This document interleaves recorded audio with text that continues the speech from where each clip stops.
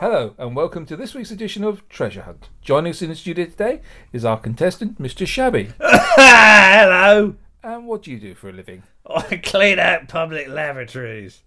Is there promotion involved? Yeah, after 5 years, they give me a brush. And helping us out is our regular adjudicator, Wincy Willis. Where are we today, Wincy? Thank you.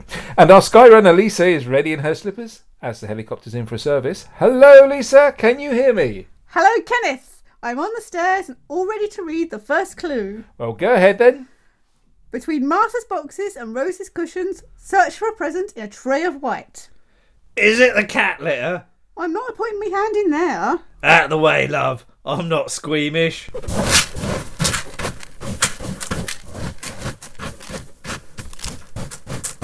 Stop the clock! I found it! What have you discovered? I think it's an extra large blackberry. Lovely. We're stopping the sketch right now, aren't we, Wincy? Wah, wah, wah, wah, wah, wah.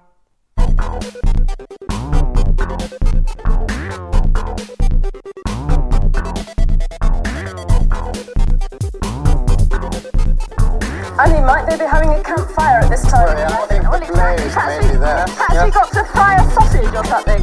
You've got to sing Ginganguli, I bet. I don't know. While we've got a bit of time, let me tell you about the Dorset knob I heard about. Thank you. Dorset knobs are very small and very hard.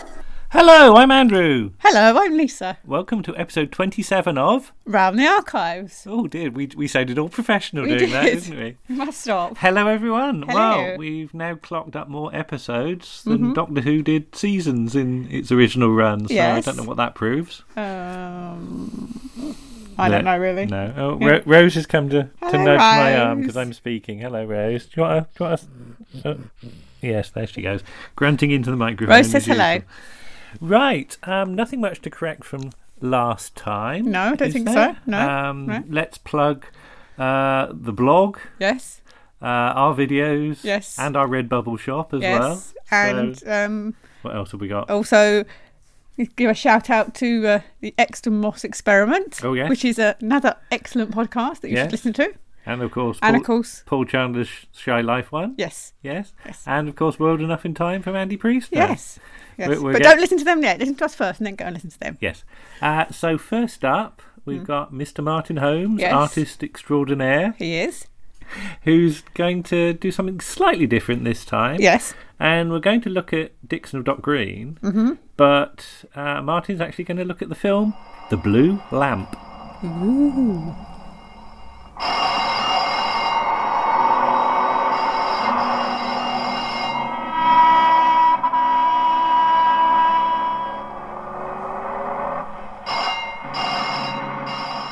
Evening all.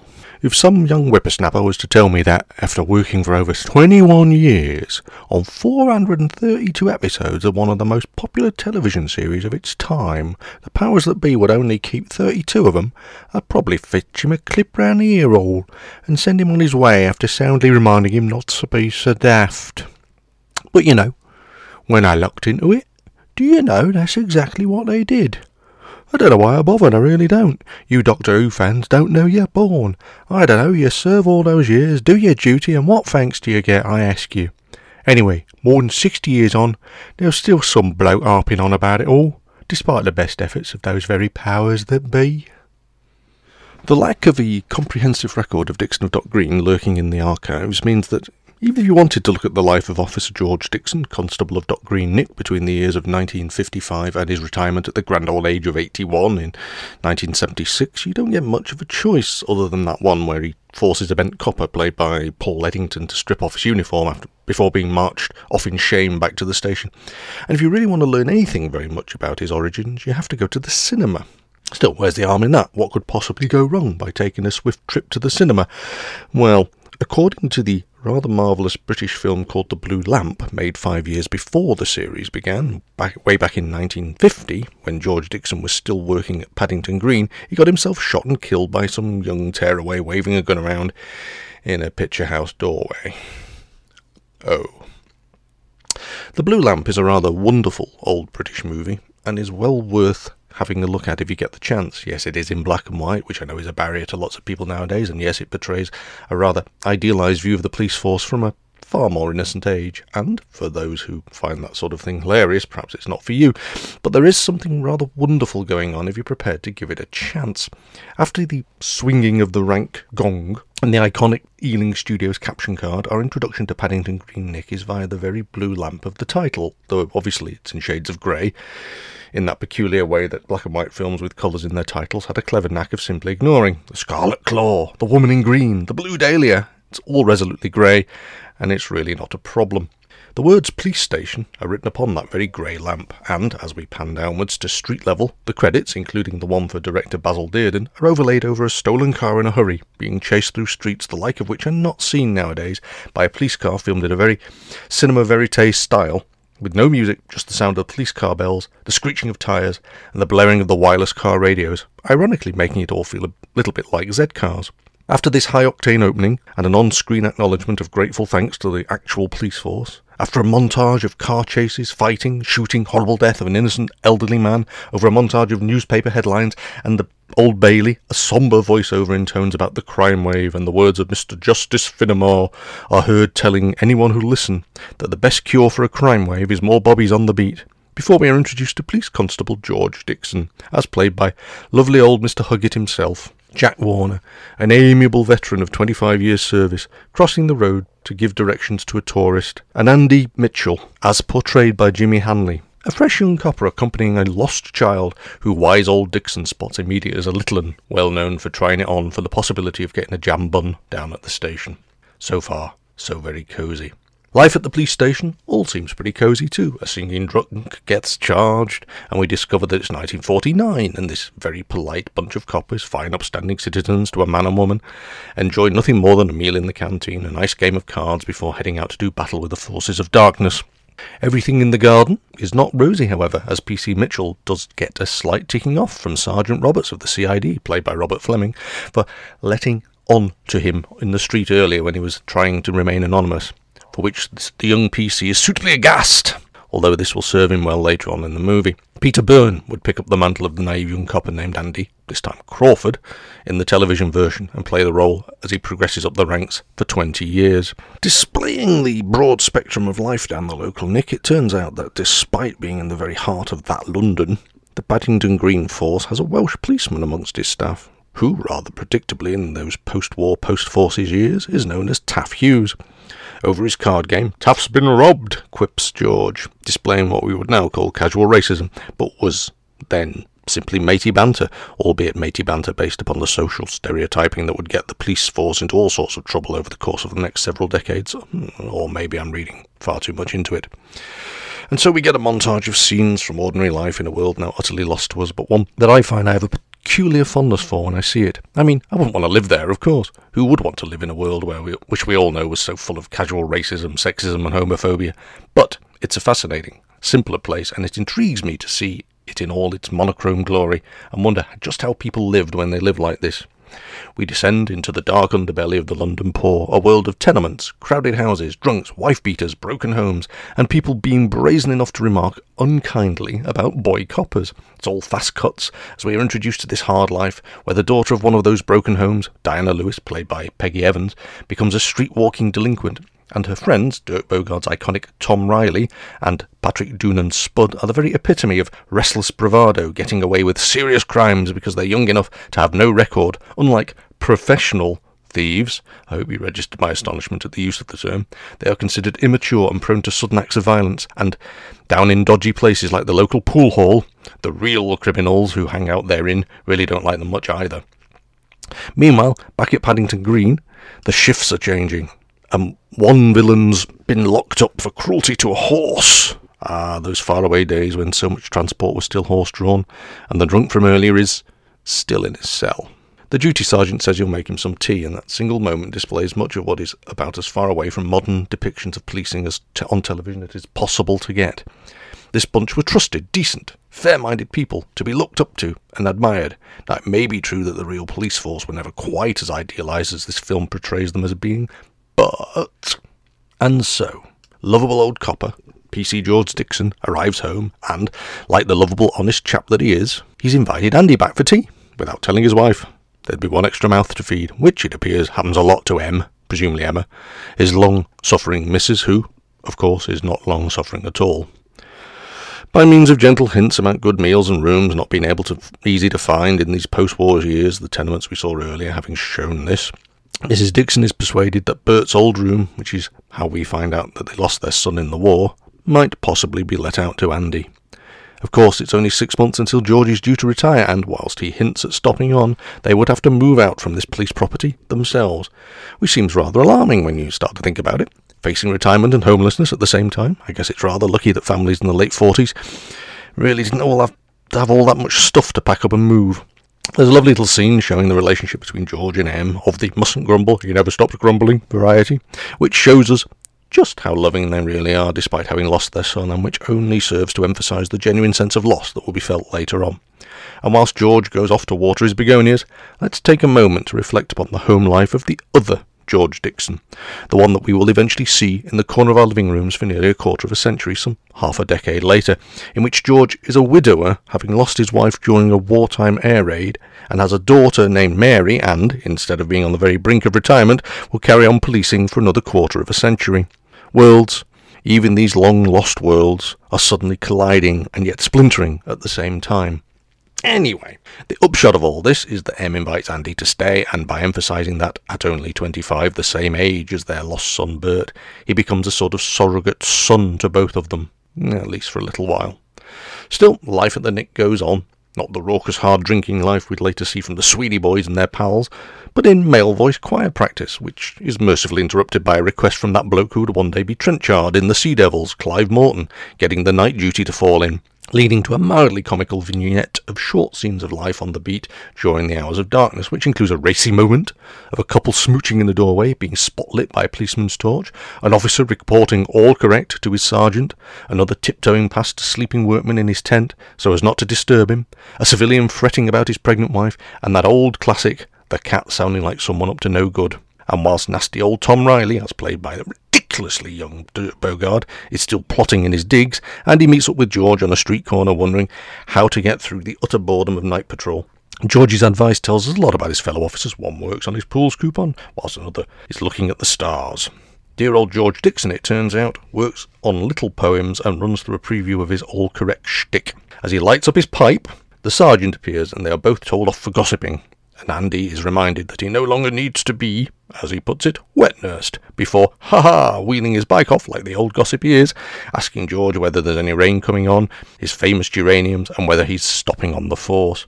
George says it's not fair on the missus, and this jolly calm little interlude is interrupted by the close-up scream! Oh, it's only Dora flipping Brian. There's been a robbery, and, amidst the chaos in the house that was the scene of the crime, Dixon covers his ears until peace is restored and gets a sarcastic "thanks for all your help" in return. This really is a window into a lost world in which domestic escalates via cultured pearls, false names, and infidelity to the very seeds of Dixon's destruction. And whilst a wireless car is summoned, and dear old Dixon promises try not to make it embarrassing for the errant jeweller, who discovers that, whilst he was playing away from home, the keys to his shop have gone missing, a robbery is in progress in which Dirk beats up Taff Hughes. At the scene of the crime, the CID arrive to give young Andy the lesson that CID gets all the fun, although through a handily grabbed belt from a raincoat, they do at least have a clue to work with.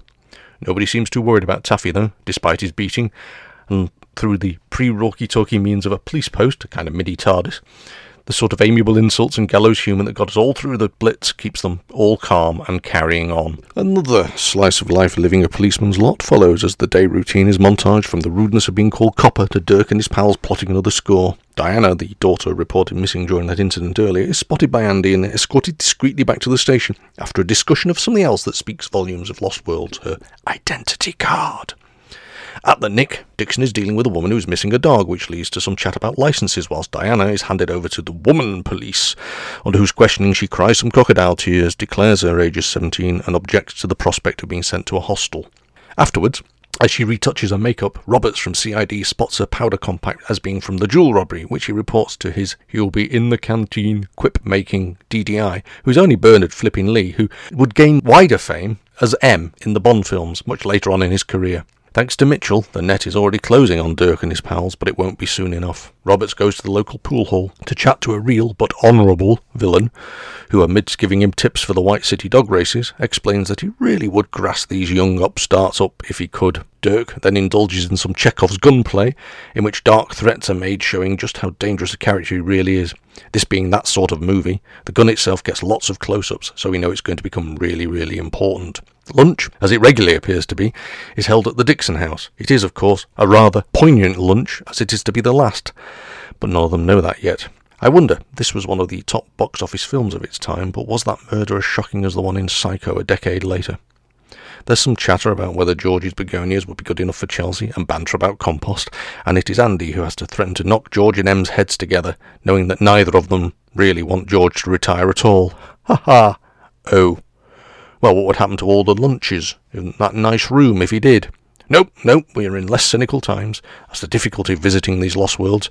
They're so lost it's sometimes hard for us to truly appreciate them. In the aftermath of this revelation, George and Em have a little tiny bit of a row, but on the whole, theirs is a house of love and laughter, and nobody has a clue what's about to hit them. The clock is ticking. In the music hall, Dirk and his wicked pal are plotting a cinema cashier robbery, which is all set for 9:30. On his last afternoon of life, George wins the darts match, and the police choir all join in as he performs his little all-correct song in a really jolly community spirit until they are interrupted and duty calls. High comedy and high drama being but a hair's breadth apart. Whilst Dixon is about to have his date with Destiny, the station is all about found dog, bigamy and cigarettes. Whilst two-ton Tessie O'Shea belts out Tom Riley's alibi. On those ever-so-mean streets of Paddington, there's just time for one last all-correct with the sergeant, who also gets a darts match report, and seems happy that George will be staying on another 5 years. They part with a cheery "be seeing you," neither knowing that he'll be lucky to get another 5 minutes. Despite all their worst-laid plans, Tom and Spud's robbery gets interrupted. They are, as the street lingo of the time would have it, rumbled, and somebody goes off to fetch a policeman, and the policeman that they fetch is none other than PC 931 George Dixon, and there is a short confrontation in the cinema doorway. "Get back! Drop it! I'll drop you! This thing's real!" So, not quite 40 minutes into the movie, PC George Dixon is shot twice, and not despite Tom's pleas to Spud back at the music hall, where Tessie is still singing, in his legs.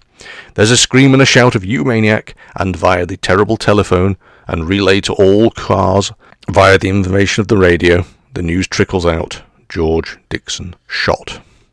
Back at the music hall, even Spud is aware of the grave consequences of their actions now. "I hope it was his legs," as Tom Riley becomes just as iconic a figure in British crime cinema as Pinky Brown in Brighton Rock. Outside an operating theatre, Mrs. Dixon waits with a young Andy and is offered tea and, indeed, sympathy, and everyone is very kind. And whilst the doctor is upbeat about him doing very well and having a fine constitution, which we all now know will see him through several decades more of police work, when Em asks to see him for a moment, the doctor tells Andy the harder truth, that really it's 50-50. George is last seen sitting up in bed and receives both a kiss and a heartbreaking "Oh, George" from his wife, and the film is now 43 minutes in. Outside the cinema, rubberneckers are watching forensics at work around a chalk outline that speaks volumes. Questions are being asked, but all thoughts are on St. Mary's Hospital as radio operators report in asking for any news on Dixon, and we are told he's a little better, which is passed on to PC 814 Andy Mitchell when he phones in, which is a relief to even the criminals, who don't hold with having him shot all the same. Lost Worlds. A kid called Queenie, whose limited no-nothing vocabulary speaks volumes about the changing relationship society is already starting to have with the police, finds the gun, and whilst anyone brought up on CSI is screaming "fingerprints" at the screen, and the neighbourhood kids do what neighbourhood kids always do, the couple who witnessed the robbery are interviewed. But at 48 minutes, we find out that George Dixon died. The news of this rotten business spreads, and when Mitchell hears the news, Dixon died 20 minutes ago, no doubt explaining all those claims that he shot 20 minutes into the movie that persist. Jimmy Hanley's delivery of "died" is heartbreaking, especially as he then has to tell M. The flowers feature prominently once again in this beautifully played little scene, as M wants them to be the first thing he sets eyes on when he wakes up. And Andy has to explain that Georgie's heart gave out. Broken, she automatically looks at the flowers with a stoic, "I'll have to put these in water," and Andy can offer nothing but the hopeful promise that "We'll get him, Ma." Her flat reply, "I expect you will," speaks volumes about love, loss, crime and retribution, and it's a truly devastating moment for the viewer when she turns to hug Andy when she breaks down and cries over the huge loss. When Queenie's vocabulary finally expands enough to explain where the gun was found, her matter-of-fact, "Will you be able to hang him now?" brings a dark shadow of another thankfully lost world and a cold shudder to my great big soft liberal self. We move on to funeral day, where, dressed in black, Em is picking some of Georgie's flowers from the coal frames in their backyard, carrying on with the words, "They're at their best just now," delivered with deathly flatness. At the station are so many wreaths, and a poster on the wall declares that the concert is cancelled. The notes attached to the flowers, including one from Scotland Yard, break your heart all over again. And that's the last we really see or hear of PC George Dixon in The Blue Lamp. If part 1 is all about George Dixon, part 2 is all about Tom Riley. And it becomes a police procedural, and pretty much the blueprint for just about every TV cop show ever. Andy has to remain steely as he deals with rude motorists making ironically cruel comments about the criminals they ought to be chasing when they've lost one of their own, and criminals appalled by this lack of brutality. Did I mention Lost Worlds? Assist with the manhunt. Witnesses are unable to identify Tom Riley when he's put in a lineup, and because this is still the era of the decent copper, he doesn't fall down the stairs when they have to let him go. He is, however, followed and scared. He eventually ends up being pursued in a glorious car chase through the streets of a truly lost London by cars the like of which we will not see again. And it stirs my heart to watch this. The car crash brings the kind of justice to Tom's friends, and whilst he tries to hide among the crowds of White City through the cooperation of both police and villains, he is caught, and of course it is Andy Mitchell, disguised in a borrowed overcoat, who takes him. Naturally, Andy then gets told off about being out of uniform because he's lost his tall hat, and the running gag of Detective Bernard Lee pays off as he lights up a gasper, and order is restored to everyday life in Paddington Green, at least for a while. On another day, having pretty much grown up and become George Dixon himself, Andy is asked for directions, life goes on as normal, and whilst we have learned a lesson about the bravery of an ordinary copper, the picture pans right back to that big blue lamp. And somewhere, in the very lost world of Doc Green, the spirit of PC George Dixon is stirring, ready to spark back into life and mentor another young copper in about half a decade's time, and carry on as all those lost worlds of post-war London are demolished and start fading from living memory, except for those captured so beautifully and vividly on celluloid. That dear old PC George Dixon managed to stagger on long beyond his natural retirement age, and long after his particular style of policing was no longer fashionable, and continued existing alongside more gritty, realistic visions of the police force like Z-Cars, is something of a more small televisual miracle. After all, his final few years on screen overlap with the Sweeney and Special Branch. In fact, you almost argue that it was the Sweeney that finally killed off George Dixon a quarter of a century after his first screen death. His legacy did live on, however, when in later years other tales of ordinary coppers started being told on the bill, which also had the audacity to stick around forever in television terms. As a coda, one of the nicer resolutions to the TV series Life on Mars, in its later incarnation as Ashes to Ashes, was to take a moment to make a nod of appreciation in the direction of George Dixon, and, in a roundabout way, imply that maybe his entire television life was also spent in some kind of police afterlife.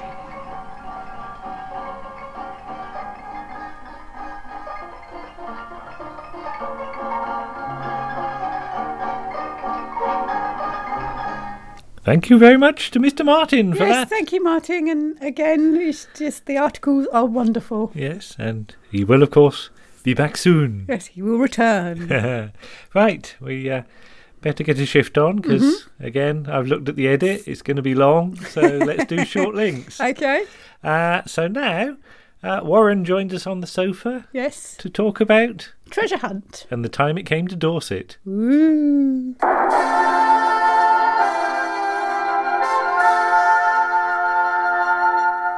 She's walking in the air, her, she's dancing in the sky, and everyone who sees her greets her as she flies. Treasure hunt.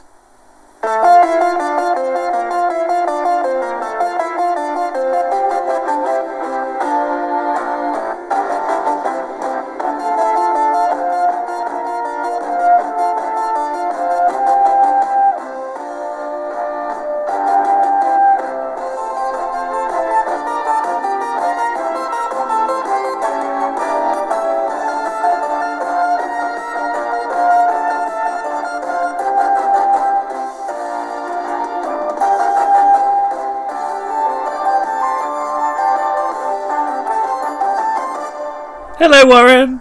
Hello, Warren. Hello, Warren. How many Warrens are there? Oh, I don't know. Hello, darlings. How are we? What have I just shown you? I'm not telling them that. I've shown you my treasure hunt, haven't I? Well, it's not my treasure hunt. Oh, you've been looking at Annika's chest. Yeah, Treasure chest. Yes. No, that's Kate O'Mara in Who Done It. But when I say it's my treasure hunt, I regard it as my treasure hunt because it's the local one. Yes, For local people. For local people it's in Dorset. There are Dorset. some local people in it as There's well. some very local Very people. local people. But quickly, Warren, what is Treasure Hunt? Treasure Hunt was a French-conceived programme, which they actually ran in across the pond from us. Well, not across the pond, across the channel. La Chasse au Trésor, apparently. Bless you, sir. Bless Yes, by Jacques Cousteau. Antoine. Antoine. And the general consent, the general plan of it is to have two helicopters. One is a communications helicopter, and the other one is a treasure hunter, or a skyrunner, as they're known as. So more helicopters than the Pertwee era could afford in one go. Could afford in one go, absolutely. And they're given Clues. I'm sorry, how am I? Clues? They're given clues to go to What various sort of locations. Clues. Cryptic clues, aren't they? Yes, to do very cryptic clues. Very cryptic. Do we have any wording for some of the clues we might hear? I've got all the clues written brilliant. down. So, Okay. well, actually on a website, but we'll talk about So that in a minute. they get a point and a prize for every clue that they find. And once they've got all the clues, they get the big prize. But they're up against the clock, aren't they? Yes. It's 45 minutes or 45 something? minutes, yeah, and that's including travelling time and finding time, and they do stop the clock twice, don't they? And frankly, piddling about time, going round in circles. A lot. Yeah. Yes. But in the studio, you've got Right, over on the British side is it was adopted by Channel 4. Now this is one of their big flagship programs that sort of surprised them. They didn't think they were actually going to get bigger ratings than they did, because it started off on episode with 900,000 people watched it. That's really nothing, is it? Yes. Well, that was like December 1982, wasn't it? It was indeed. December 82. Annika Rice was the first skyrunner who was in the helicopter, and as you quite rightly said, the host back in the studio is former newsreader for the BBC, who then retired from the BBC, Kenneth Kendall, and his pastel-coloured jacket. Yeah, there's a lot of pastel coloured jackets. A lot of pastel. But we love Kenneth Kendall. He's brilliant. He's the sort of... He's so dry, Yes, isn't he's he? the reassuring presence, isn't Absolutely. he? When the contestants are rubbish, which they frequently are. Yeah, he gave it some gravitas, didn't he? Yeah. But before we go any further, though, I think we should sort of admit to your sort of connections with Treasure Hunt and Kenneth Kendall and Annika Rice, don't I've you? written it down in my notes. Yeah. So first of all, Annika, you've encountered Annika, I've haven't you? encountered Annika in Canada. I encountered Annika when I was living on the Isle of Wight. First of all, in a steam room. You weren't expecting me to say that, were you? Were you meant to be in there, or you just wandered in? I just wandered in. She had a holiday home in a place called Seaview. Yeah. And I was about 4 doors down from her holiday home, and you would see her in the summer. But there is the Seaview Squash and Racket Club, which has a swimming pool, a steam room, and a jacuzzi. Where you go and have some squash and make a racket. Absolutely. And I went into the steam room, and there's a lady sat there, and I realised I was sat looking at a lady in bikini who was Annika Rice. I had to leave. Okay. And Kenneth Kendall's an Isle of Wight This is bizarre, lad yes, as well. because they're both two ends of the island. Yeah. Kenneth Kendall had an antique shop. Now, we'll come to whereabouts the antique shop was in a moment, but he lived on Cowes in the Isle of Wight with his partner. Yeah. They lived in Cowes. But unbeknown to us, we actually saw his antique shop. Yeah, I didn't know till you said just now. I did some research on this because when we all went across to the Isle of Wight and went on the bus of death. Bus of death. The bus of death. That was at That's another Yarmouth, was story, it? yes. Yeah, Yarmouth, yeah. Round the corner in the square opposite the pub, we went for went to a cafe, didn't we? Yes.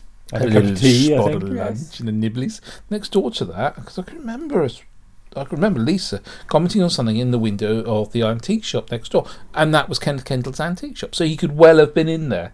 Looking at us. But yeah, looking at it, Not buying anything. Going, they're not coming in to buy anything. You can tell. but it's the weirdness of you've got two people in the same show Yeah. who lived two ends of the island, who probably didn't know each other lived there. Because there is an episode actually where they do the Isle of Wight. So Yeah. I'd be interested to see that and see whether they What's that? accidentally give anything away through local knowledge. What's that dodgy looking antique shop down there? Because they go to the rock shop at Shanklin at one point, and we've been in there and bought rock and sweets. Oh, that it's bright pink now. The rock shop is. Yeah. I mean, Is it? Hadn't been yeah.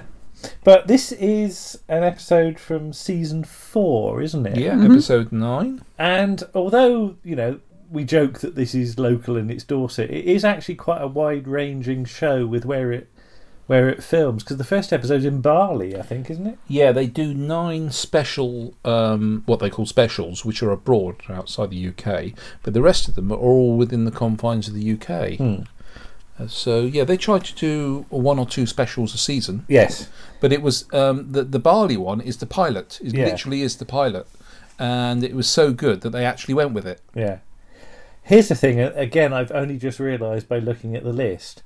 Vic Reeves' Big Night Out. There's a bit in Vic Reeves' Big Night Out where Vic does just a little tiny burst of song where he goes, "Have you ever been to Bali with Annika Rice? I have." Wow. Yeah, so there's a little reference in Vic Reeves' Big Night Out to that. Oh, And, wow. that would have been about 1990. So just interesting. It just, again, it just came to me. Well, it's produced by Chatsworth. Mhm. And interestingly enough, you were saying about the French idea. It comes from TeleUnion Paris, is their partnership. But they also produced Interceptor. Lisa can tell us about Interceptor. Yes, tell us about Interceptor. Well, it's a sort of, it's almost a follow-up to Treasure Hunt, in the fact that instead of Annika Rice or Annabel Croft, who follows Annika Rice, being in the helicopter, you get 2 contestants. They get dropped and they have to find their way, I can't remember, to somewhere, being chased by the Interceptor, who they've got these packs on their back, and if you blast their packs, they can't get into them, and they've got money in there or keys in there or something. Okay. So yes, and he used to chase her. "I'll get you, Missy." Because our friend Keith was very into Interceptor. Yeah. I don't remember Interceptor at all. So I had to look at some of they- that the other day. Literally, they'd get lifts from people, and they'd have to sit with their back with this pack on, so he couldn't blast them. Because if you blast them, you couldn't complete get into the pack. strangers? Yeah, you just flag down. Could you just take it to so and so And there's camera crew. and the camera crew? Yeah. So, They also make Crystal Maze. all right. yeah. And one that I didn't know, that in association with Central, they made Bullseye. All right. And that one, but yeah, Chatsworth been around since '73, and they folded in 2006. But yeah, we've got Bali, Singapore, Burgundy, Israel, Florida, Florida, where she appears with the giant rocket behind her. Poole Harbour. Poole Harbour. I just love it's a bit like Del Boy's Peckham, van, yeah. isn't it? New New York, Paris, and Peckham. It does feel a bit like that. Oh, Switzerland as well, by the look of it. Yes, Sydney, dear me, Australia. and New Zealand. Just to throw in here, we were. I'm looking at my notes here because I did a bit. You've got notes. Channel 4 did their own equivalent of Treasure Hunt, Right. and I'm going to. My Welsh pronunciation is useless. when you say Channel 4, you mean S4C. is it? S4C, yes, Yeah. Welsh Yes. Channel 4, which was Hefler Drysor, which is probably wrong in my pronunciation, but it's Treasure Hunt in Welsh, and that was made in 1985. Ooh, okay. I can find out nothing more about the programme other than that. I don't know who it was hosted by. I've just looked at this. BBC Radio Norfolk did a version Norfolk Digital. with Sophie Little in the radio car. In the car. Ah. I could afford a helicopter. I was going to say, yeah, not a helicopter, but in a car. But yeah, I that's the thing. For what is, I guess, trying to be quite an exotic programme, Yeah. it's quite hilarious for us to watch this, with our local knowledge. Yeah. I think that this one is very entertaining for us. Some people may not find it quite so entertaining as some of the others, but for me, so much double entendre in it, isn't there? There's some, and Kenneth just throws in these cheeky throwaway comments, doesn't he? yeah. Well, dryly. I've written down a few ruderies. So, have you got any more in your notes you want to say? What else? Or should we go on with the episode? No, sorry. Let's go on with the. Oh, there were 3 Sky Riders in the Right. end. Yeah, Annika Rice was from 82 to 88. Annabelle Croft only did the one series, 89. That's because Annika Rice was pregnant. Right. And when it was resurrected in 2002, there was a series that appeared. But I looked at the ages of the Sky Runners. Now, Annika Rice was 24 when she first started. Annabelle Croft was 23. And Susie Perry was 22. Yeah. And it all She did the rebooted series. You should say that, because otherwise people might get confused. Absolutely. For the BBC. And it's all to do with insurance. It's cheaper. It's cheaper. But it's quite interesting. The Annika Rice and Annabelle Croft, when they get in the helicopter, they do not put any harnesses or safety harnesses on at all. And the cameraman quite clearly is not. Well, there are shots of him where his belt's being held onto by the sound man as he's leaning out filming, just whacking her head. But when it comes to Susie Perry, she gets in the helicopter, has to put all these harnesses on. It's all health and safety. Right. Did we say about Wincy? Wincy Oh, Willis. Wincy We should Willis. say about Wincy. She's the adjudicator. Yeah, but she's the third one She by is, this point. yeah. Anne Mayo was not even an adjudicator. She appeared Just in sort the of first wander series. in. Wandered in, lobbed the card at Kenneth, And went home. and basically came on at the end and said, "Well done, you've won," or "Well done, you haven't won." And in the second season, we had Annette Linton, known as Nettie. Yeah, Nettie. I remember her. I remember Roughly. Nettie. I remember him yeah. calling her Nettie. And then Wincy Willis, who did a little bit more. Now, you said about how did Wincy Willis get sort of her career sort of progression? Yeah, TVAM was going down the Swanee as it was up and down with its exploits as it wasn't doing too well. Breakfast TV, was it, for ITV? And they needed new blood. And she was doing regional weather. She got into regional weather through literally being in the right place at the right time through regional newspaper. And the producer of TVAM was staying in a hotel where she was doing the regional weather, saw her on the telly and went, "We need her, hire her now." And that's literally how her TV career took off when she got onto mainstream. But she is she does a lot for animal charities now. All right. She's a writer and she writes poetry. Ooh. And she used to be on BBC Local Radio. What did you laugh like that for? No comment.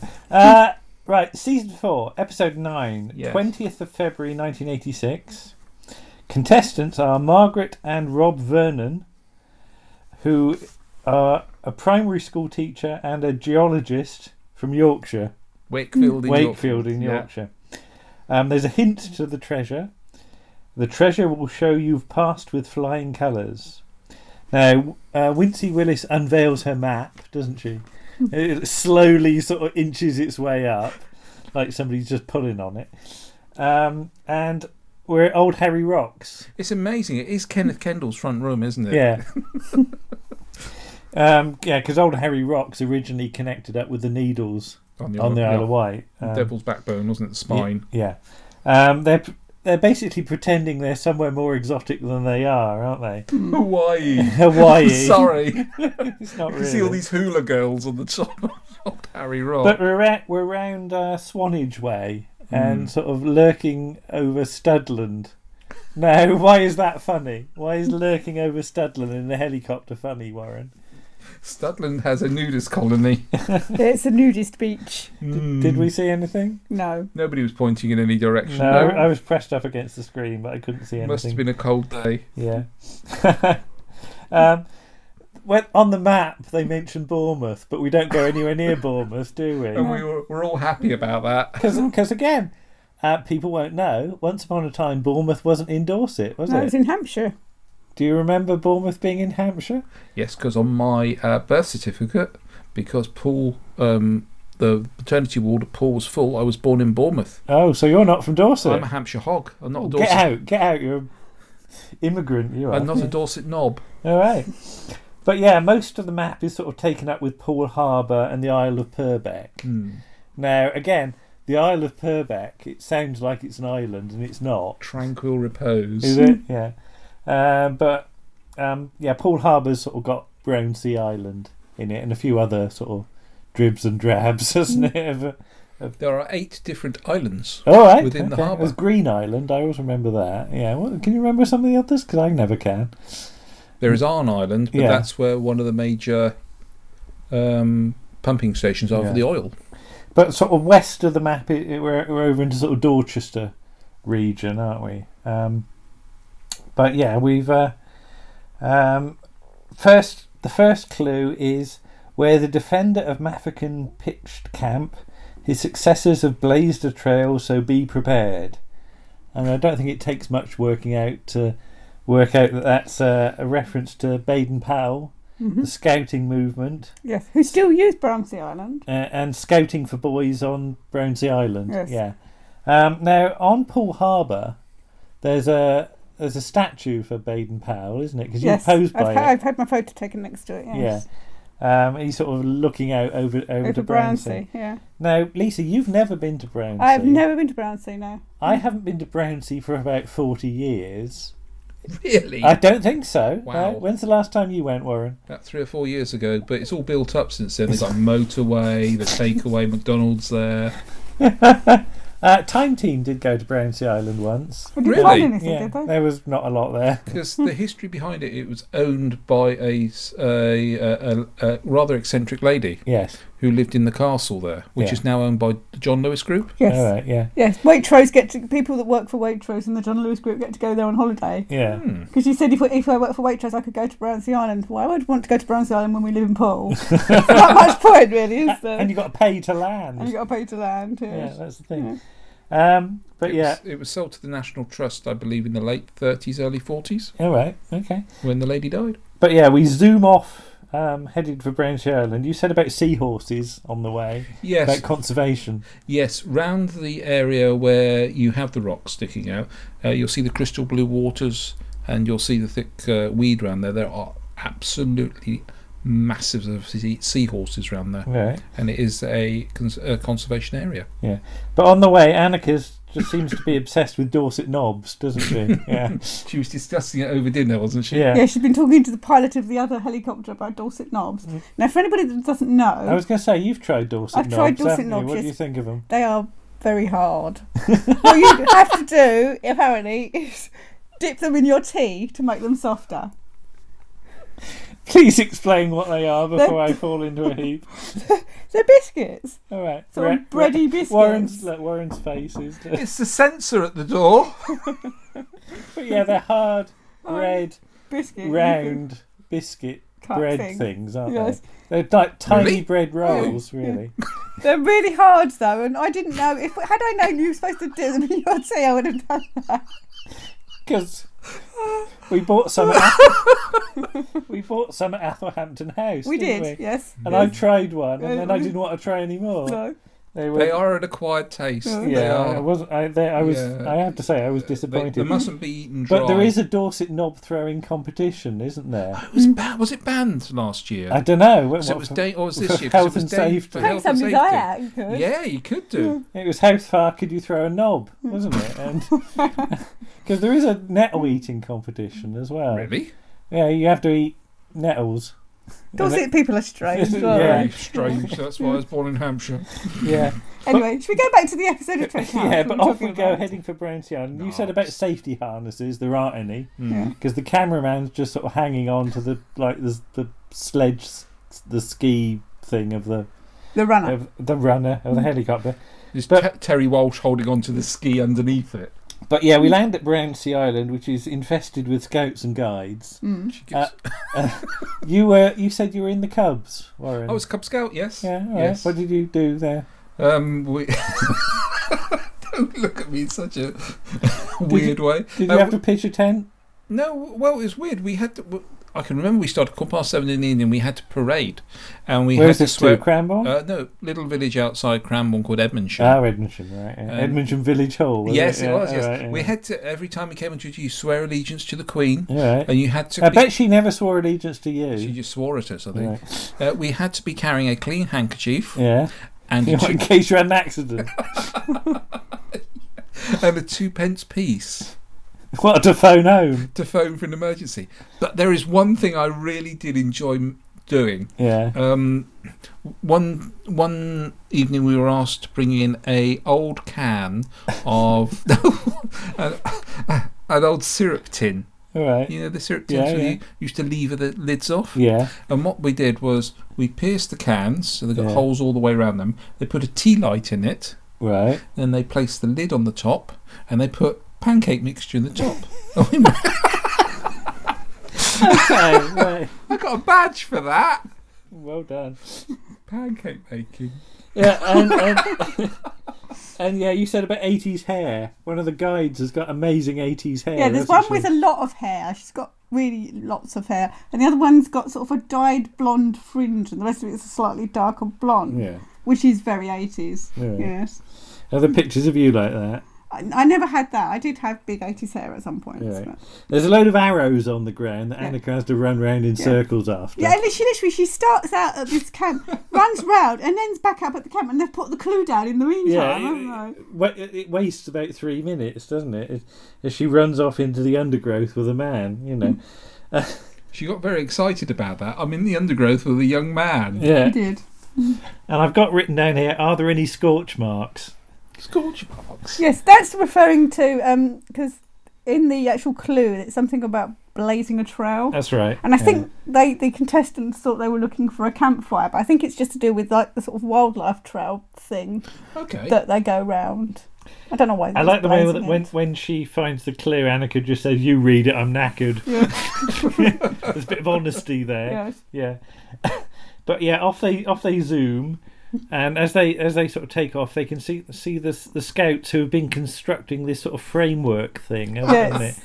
It's a sort of transporting thing, isn't Yes. it? Out wheels, isn't Yeah. it? You just drag it. To drag stuff on. I say that's what you just drag the bodies away with, isn't it? Yes. So anyway, next clue. At the scene of the deed that made an unready boy king take a square look at a martyr's memorial.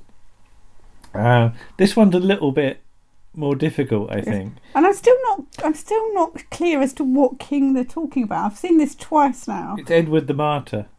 Right. Yeah, because when you say Which unready, one's Edward the Martyr? Oh, It's not Edward the Confessor. I'd need to look because that he wasn't up. boy king, I don't think. Yeah. Look Edward the Martyr. It's bugging me now. All right. Let's know who it is.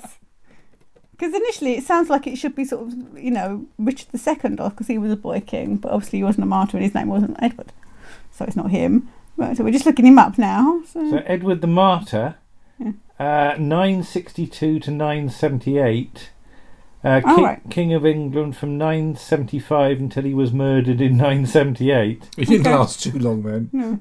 So yeah, there's a memorial. Oh, that's why I've not really heard of him, because he's he's pre 1066. William the Conqueror. That's the thing, because people always forget about everybody before that, don't they? Well, it gets common with so many Edwards and Edgars, and it's all very confusing. Yeah. But yeah, so we're off to Corfe Castle. Corfe Castle or Corfe Village. Well, the village. Actually, Oh, yes. well, the village is Corfe Castle, Yeah. isn't it? Is that right, Warren? No. No, it's not. It's the village of Corfe. With the castle. With the castle in it, yeah. It is the But on village the of map, Corfe. Yeah. It says Corfe Corfe Castle. Castle. Yeah, but That's Well, right, that's because that's the largest thing there, really. it's isn't the it? only thing there apart from the tea room and the pub. It is with the house of the stairs on the outside. Yeah.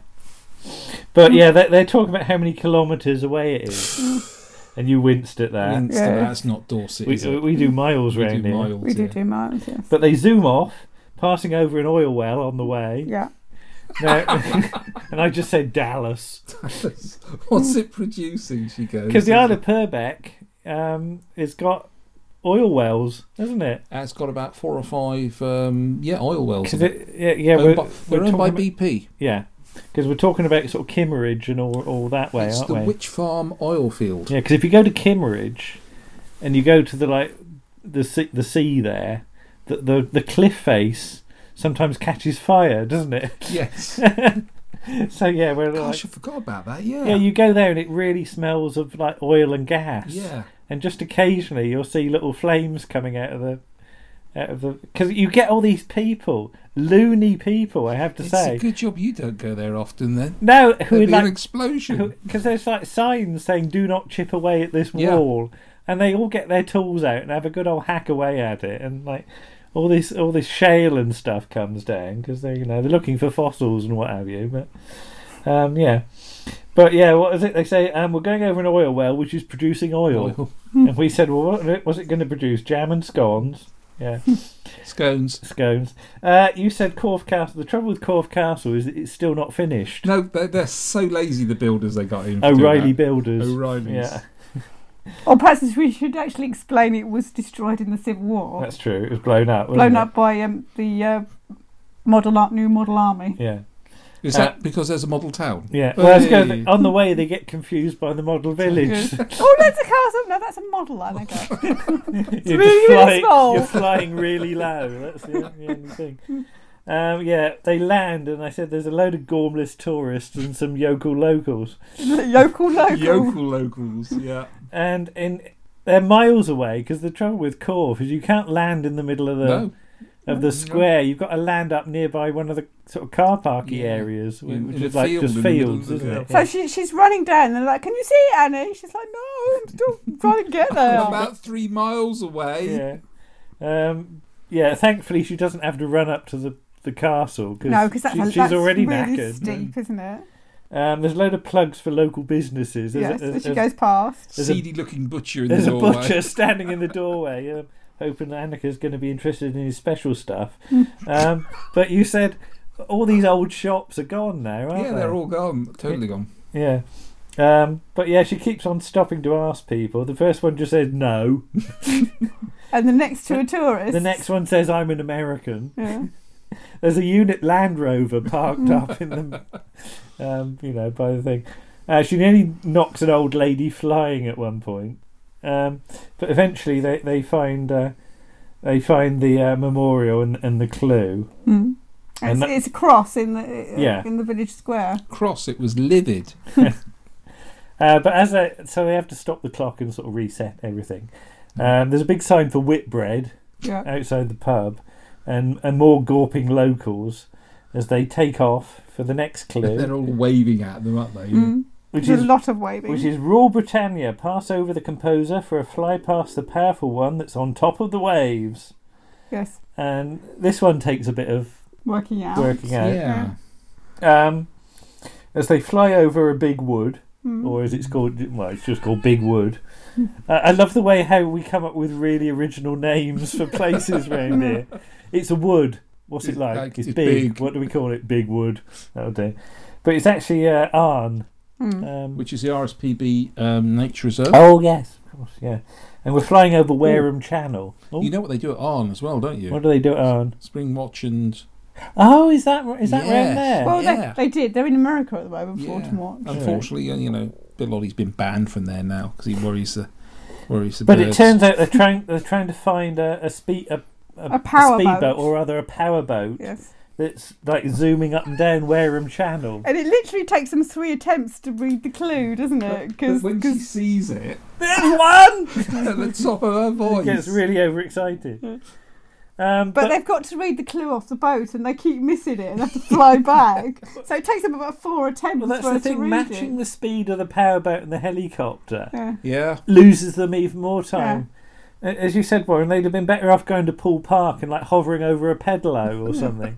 One of the swan or ones. the train. Yeah, well, there's some giant swans in Poole Park, isn't there? Well, there Which are was. they're I like don't sort know of if there boat still is. things, aren't Yeah. they, that you operate. So they overshoot it and eventually have to slow down. And eventually they finally managed to read on top of the powerboat. It says, "Caterpillar Country near AC Shore's home. Your alien panther is flanked by tigers." And again, it's not entirely obvious because the set of all this, they've got a load of books, haven't they? So they've got the map on the wall. They've got an Ordnance Survey map on the table. Yeah, which and is then more they've got a detailed. load of reference books on shelves. And Unless you know there is a tank museum. well, that's the there, thing. This you is are quite stuffed. this is quite a hard one. Yeah. Well, they immediately get that it's tanks because the Mal contestant says it, and Kenneth Kendall says, "Oh, it must be tanks." Well, I was going to say Kenneth gives them a bit of a clue at this Yeah, and point. he mentions doesn't the shore being Cloud House, Lawrence of Arabia, doesn't Yeah. it? Yeah. But I can see them flailing about if they hadn't got that bit of Yeah. help, I think. Because we're talking about the Tank Museum at Bovington. Which we've never been to either. I knew. There's all these places I must around we've have never been to. at some point. But I know Steve Roberts goes there because they have like sort of open days and things like that, and they've had the Dalek Day there once or twice as well. So yeah, I think Steve Roberts has got bits of tank in his fireplace He has, or something. he's got a hasn't he? bit of a tank. Yeah, because Warren, you said he's got a bit of a tank. Because Warren, you said it might have been interesting had they gone to Tyneham. Yeah. And you better explain what Tyneham is. Tyneham Village is now on the artillery shooting range. Yeah. In Lulworth. But it was requisitioned in the Second World It's War, easy for you wasn't to it? say, It's not. Yeah, in 1939 it was requisitioned by the army. And all the people that lived there were moved out. Yeah, they were told that they could return when they finished with the land. They've never returned. But there's an abandoned village. Isn't And there? it's just all the houses are there, and the schools there, and the churches there. And Oh, church is you good, swore isn't in it? that You church. swore in the I church. didn't exactly swear. I did What make a bit happened, of noise. Lisa? I fell over a step. What did you shout in the church? It might have been something to do with Christ. Did it echo a lot? A little Didn't bit. we walk away from her at that Yes. point? We Warren? laughed and walked away from Yeah, her. nothing to do with us. But yeah, we head off. We head off to the Tank Museum, flying over Skaro at one point, Yes. don't we? Yeah. Binniger Heath, Destiny of the Daleks. Yeah, the quarry. There's another discussion about Dorset knobs. She really is like obsessed with them. Yeah. I've written down it's long and it's flat and there's lots of cars. No, I was just thinking it's big and it's brown and it's hairy and I'd be afraid of it, which is Kate O'Mara in the Two Ronnies. But yeah, we get to the Tank Museum. Although again, Annika sees a sandpit, which she thinks is for all the soldiers to go and play in. Yes. But yeah, they say to her at one point, "Do you know what a tank looks like?" Oh, that goes down well, that goes doesn't it? down like Yeah, she gives a really sort of straight look to the camera, doesn't Yeah, she? and Pointing there's a out very- she's actually driven one.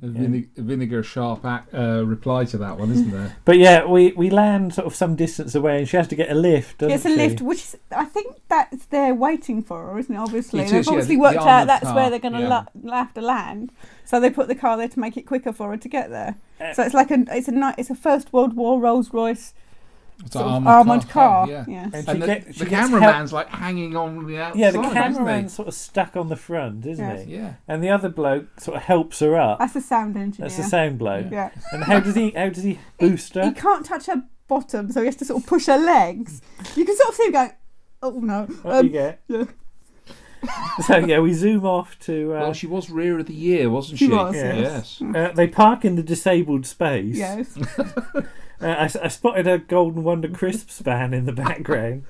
And then she can't get in because she hasn't got £3.50 on her. They let her duck through the turnstile. Do you know it's £15 now? Is it? Yeah, that's but gone that up. gives you a year's ticket though. Oh, right, okay. Yeah. Worth it though. And I've just written down, get out of the way.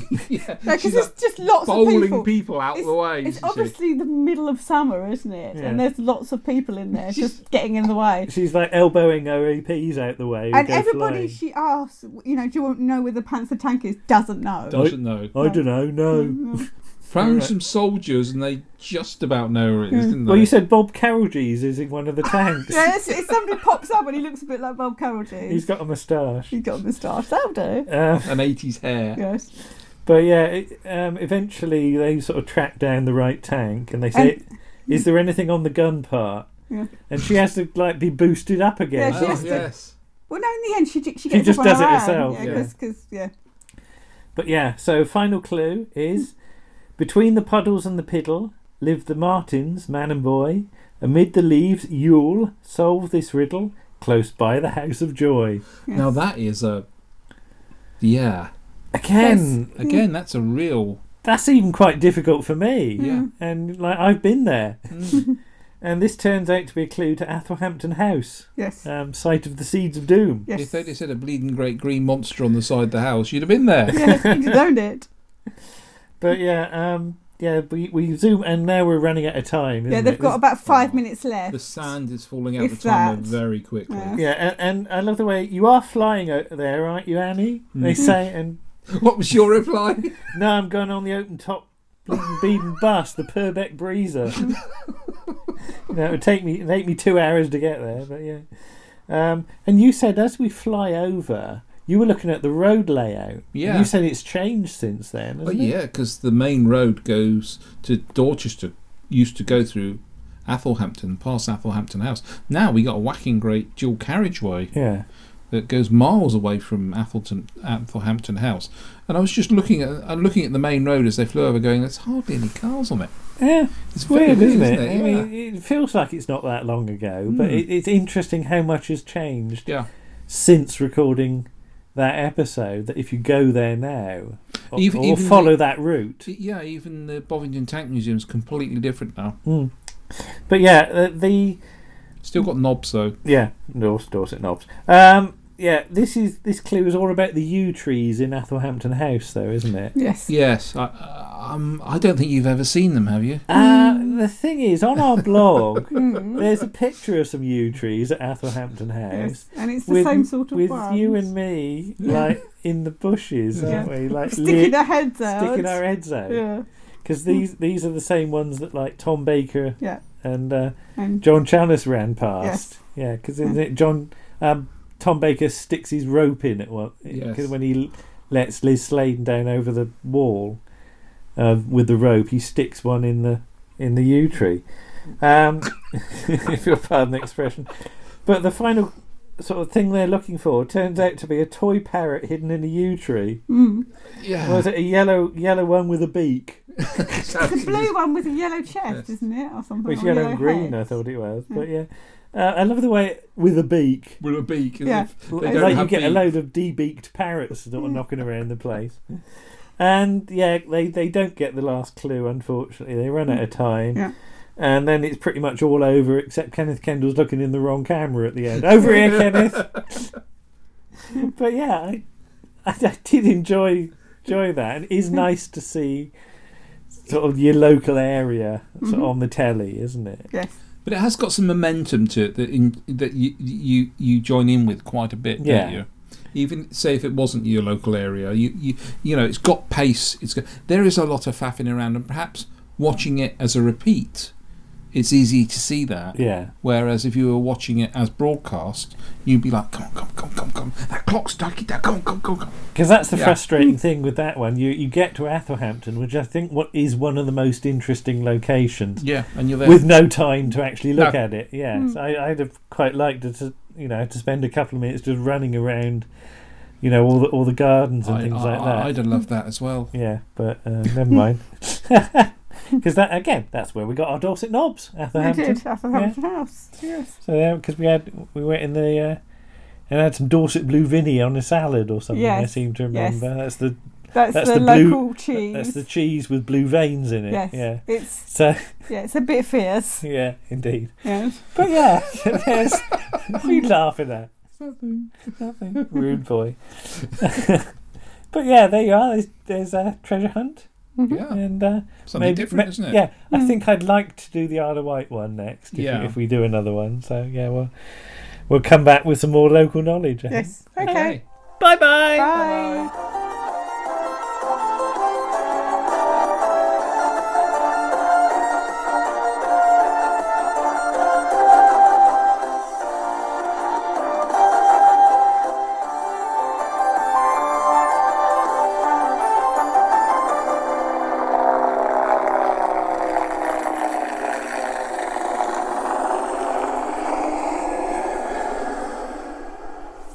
Thank you very much to Mr. Warren Yes, for thank helping you, us. Warren. That was a really fun day. We watched lots of Treasure Hunt. Yeah, we did that one, and then we did actually watch the Isle of Wight We one. did, yes. So we've done a video for that, have, haven't we? yes. So you can find that on our YouTube channel, Lisa Parker. Mm-hmm. Just search for Treasure Hunt, the Isle of Wight, Yes.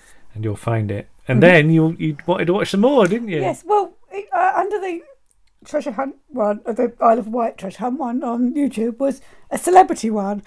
Excuse me, and it showed the picture. The picture that it showed was Annika Rice and Kenneth Kendall in the studio together as the contestants, and I thought it looked quite interesting. So we did that one, and it was a celebrity one. It was an end of season one, and they were doing it for charity, and it had lots of it had guest sky runners. Yeah, we won't say too much because I think it's worth investigating, isn't it? And Ned Sherrin hosting. Yeah. But the website that helped us with all of this, we should definitely give a credit to. So we were able to look up all the episodes, all the clues and all the locations and everything. Mm-hmm. And this is on www.martinunderwood.f9.co.uk/treasure hunt. Mm-hmm.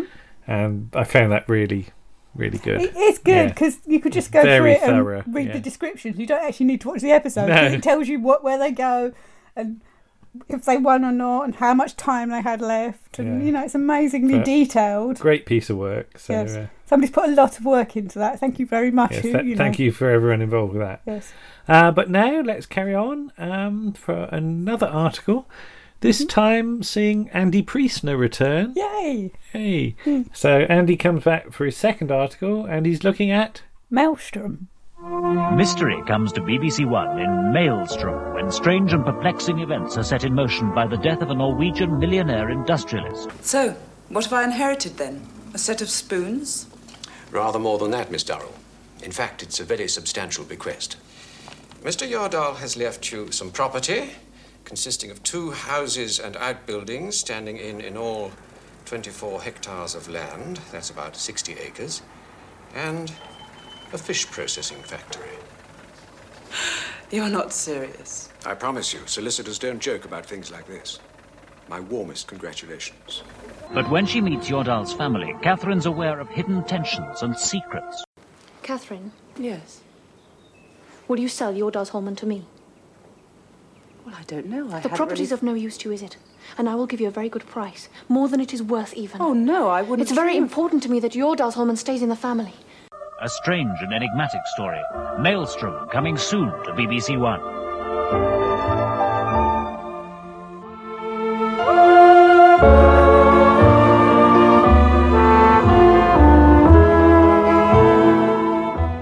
In the spring of 1985, the BBC aired a thriller serial set in Norway entitled Maelstrom. Chiefly remembered for its stunning locations and the sinister threat of a doll-obsessed maniac, Maelstrom is fondly recalled to this day, although probably more as the one with the dolls or as the one with the paintings and the burning house, rather than by its actual title. It is by no means high art or the best thriller you'll ever watch, but it's certainly an entertaining romp with a requisite amount of twists and turns and lots of suitably chilling moments.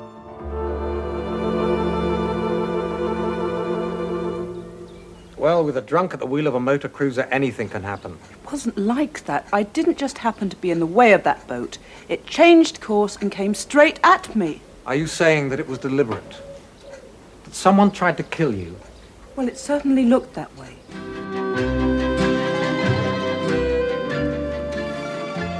Maelstrom was written by master storyteller Michael J. Bird. In addition to contributing episodes to continuing BBC dramas such as Secret Army, The Brothers and The Oneiden Line, former journalist Bird had also written 4 highly successful TV serials, all of which had been set on Greek islands. The Lotus Eaters, Who Pays the Ferryman, The Aphrodite Inheritance, and The Dark Side of the Sun.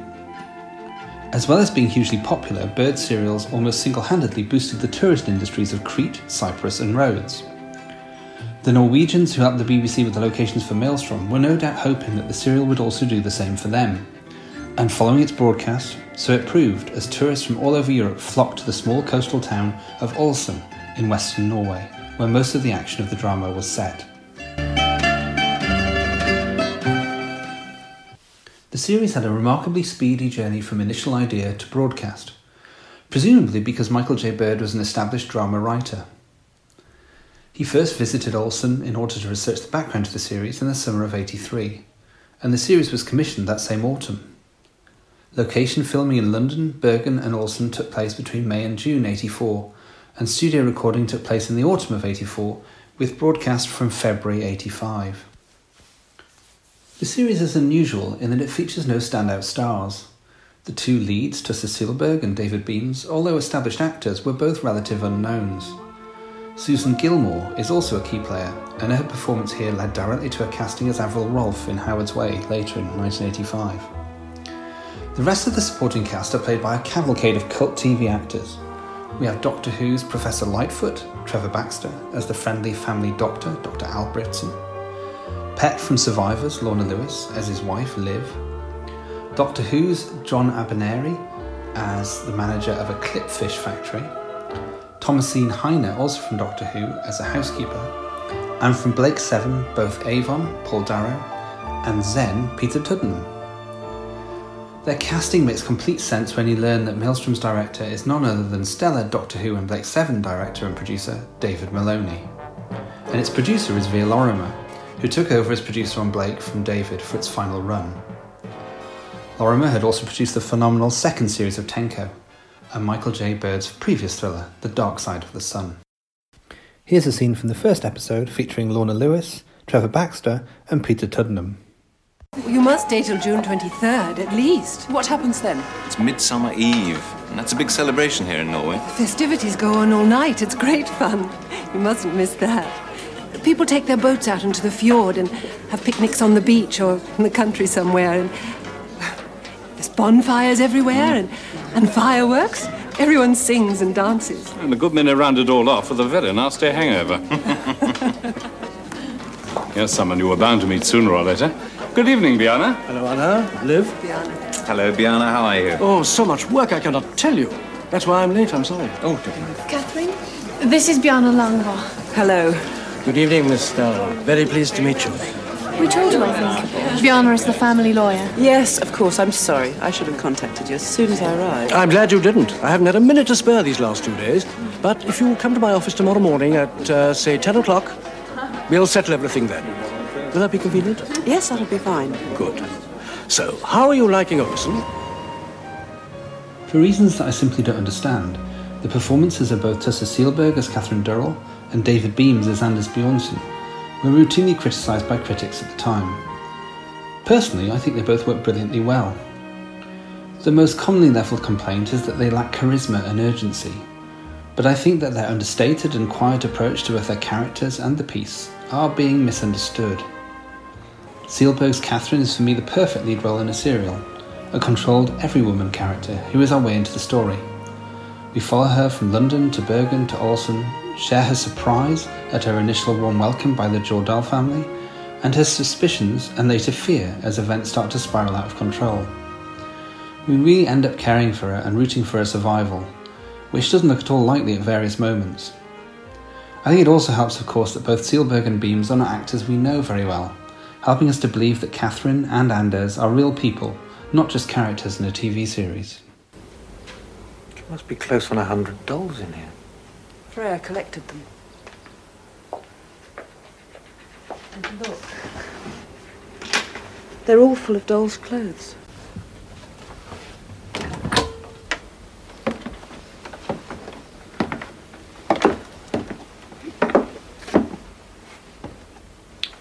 You see, everything is the way it was before Freya killed herself. Astrid Lindemann said it was left like this because Jordal believed one day she'd come back. Someone was in this house last night. I thought we'd been through. Don't tell me the bunch of drunks would have bothered to come back and clear up. Who was it?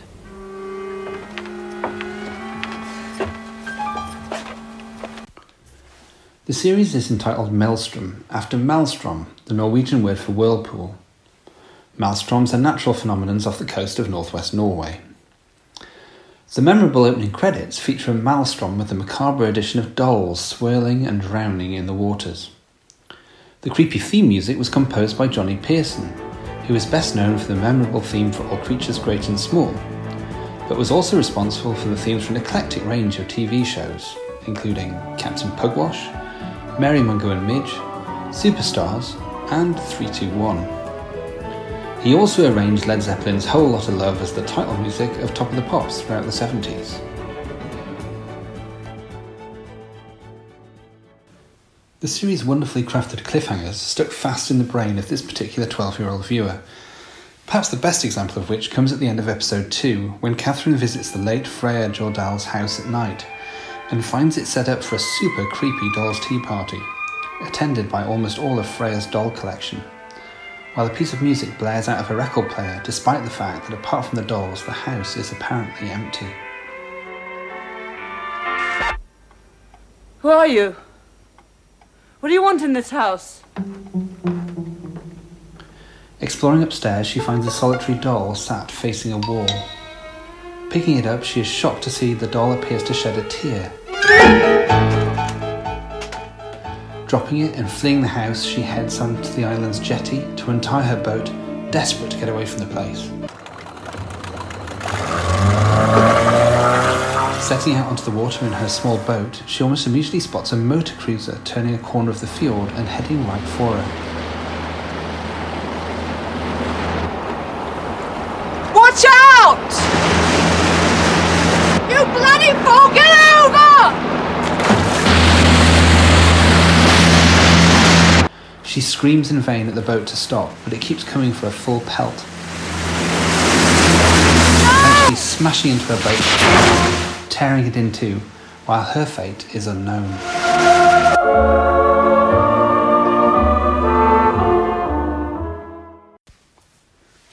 Back to the acting, perhaps the least interesting pairing in the piece are Editha Brichta as the unstable Ingrid, and Christopher Schuyler as her dull and permanently begolf-jumpered husband Lars.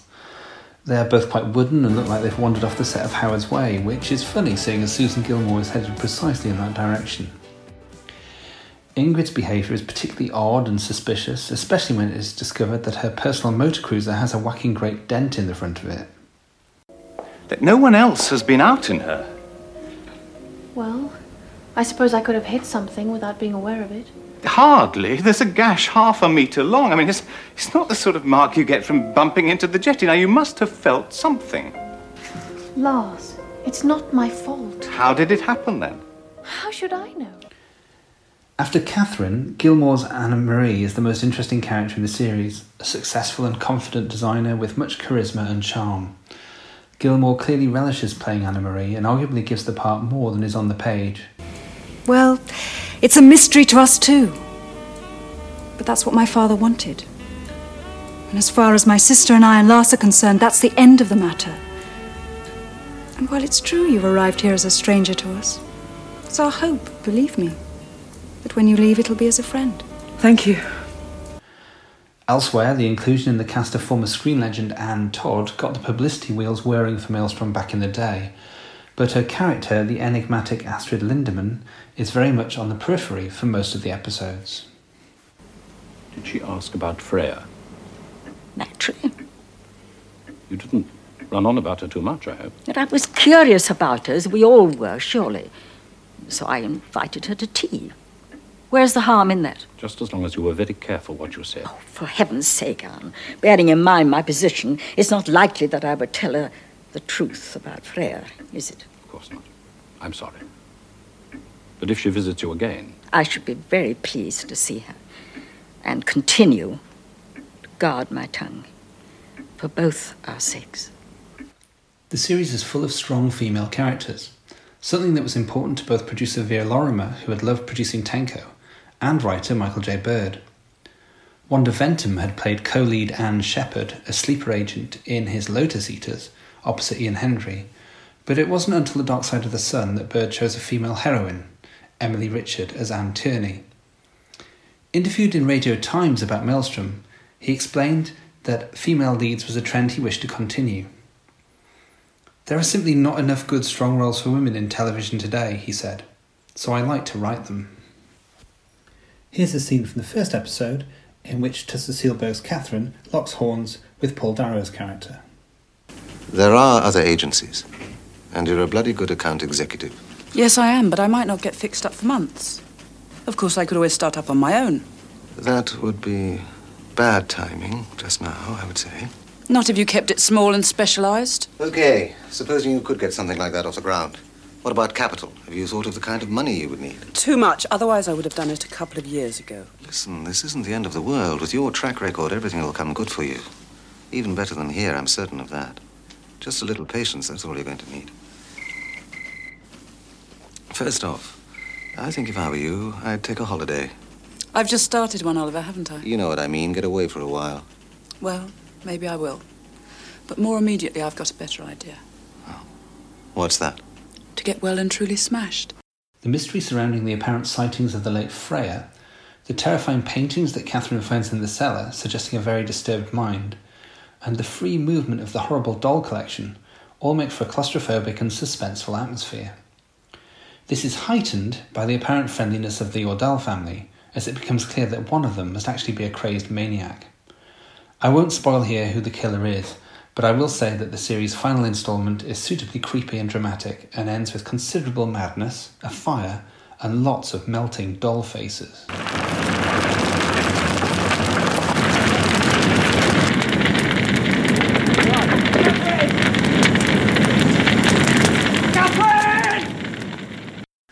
Back in 1985, I immediately bought the novel, also written by Michael J. Bird, and lapped the story up all over again. It's actually a very well-written book, which I've read many times over the years. I should add that the series also passed into family folklore because my elder sister, inspired by the series, decided it would be amusing to muddy the feet of a few of her dolls and place them for me to find outside my bedroom door, the implication being that they had been wandering about our garden at night. Completely terrifying. Later, at university in about 91, after one of those standard late-night conversations about old TV over lots of cups of coffee, in which Maelstrom was remembered, myself and a friend hung a doll out of a bedroom window, a floor above a girl who had been terrified by the series, so that she could see it out of her window later that evening. I have no idea how we got access to a doll, but we did, and I still remember the piercing cry she let out when she saw it. What nice friends we were. Last month I was watching the series for the first time with my 10-year-old, and he enjoyed the same things as I did first time around. I think we've gradually trained him to enjoy old TV. He never complains about things being slow or looking dated, and he declared after just a few episodes of Maelstrom that he was absolutely loving it. However, he did insist that we only watch it during the day for fear of nightmares. If you've never seen Maelstrom before, I strongly recommend you pick up a copy. When it first came out on DVD, I was so keen to see it again that I bought the Norwegian release because it came out several years before the UK one. If you're interested in finding more about Michael J. Bird, the guy who wrote Maelstrom, and about his other TV series, which I also recommend, particularly Who Pays the Ferryman, then I suggest you go to mjbird.org.uk, which is a website that's been run for many years by a lovely guy called Dave Rice. He's also written a book entitled Michael J. Bird, The Life and Work of the Man Who Created the Lotus Eaters. And I picked that up a few years ago and really enjoyed the content. There's loads of stuff in there. And it's got contributions from lots of the actors in this series, including Trevor Baxter, Michael Sheard, Wanda Venton, and also some of the directors. So that's well worth picking up. I've not yet been to Olsen in Norway, where Maelstrom was set, but I've recently been threatening a trip to the family so we can have the full Maelstrom experience, preferably without the freaky dolls and the attempted murders though. To round off this article, I'll leave you with Johnny Pearson, playing an unsettling piano version of the theme tune. As Nick Ross and Sue Cook used to say, don't have nightmares.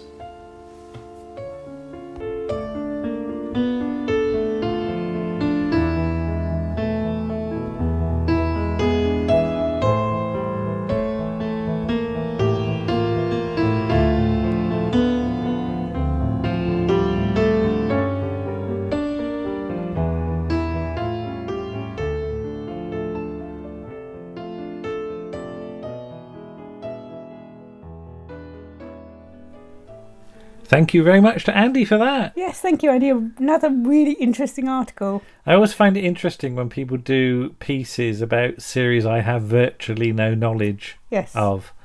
I vaguely remember Maelstrom being mentioned in Celestial Toy Room in the people column about like what Doctor Who people were up to. But I never watched it on original transmission, and I've never seen it since. No, so. I really must get around to getting it on DVD because it's quite reasonably priced on certain retailers. Is it one of the few things we haven't actually got in our collection? It's one of the few things we haven't got in our collection. So we should remedy that and add it to our collection. But yes, thanks, Andy. Please come back. Yes, please. We'd love some more from you. We should also mention Ray Galton, shouldn't we? We should. He passed away a few weeks ago. Recently. Yes. I don't think we can sort of do any more, though, than say go and look at our tribute to Alan Simpson in episode 7, because what was true then applies now. Yes. So, Alan... When Alan passed away, we took a look at their work for Hancock and Steptoe, and just go and look at that, because I don't think we can, you can't say any more, really. No, it's that covers our feelings very well, I think. Yeah, I think so. Yes. But coming up now, what have we got? The last thing on this article? Issue. Bless you. Thank you. Is another Jack the Ripper jobby, isn't it? It is, but it's a modern day one. Yes. So this is going to be the last piece on this issue. Yes. So we'll say thank you for listening. Yes, and again, it's quite a long one, so we're going to go straight into the end credits. Yes. At the end, but Warren comes back to join us. He does. And we're going to talk about Whitechapel.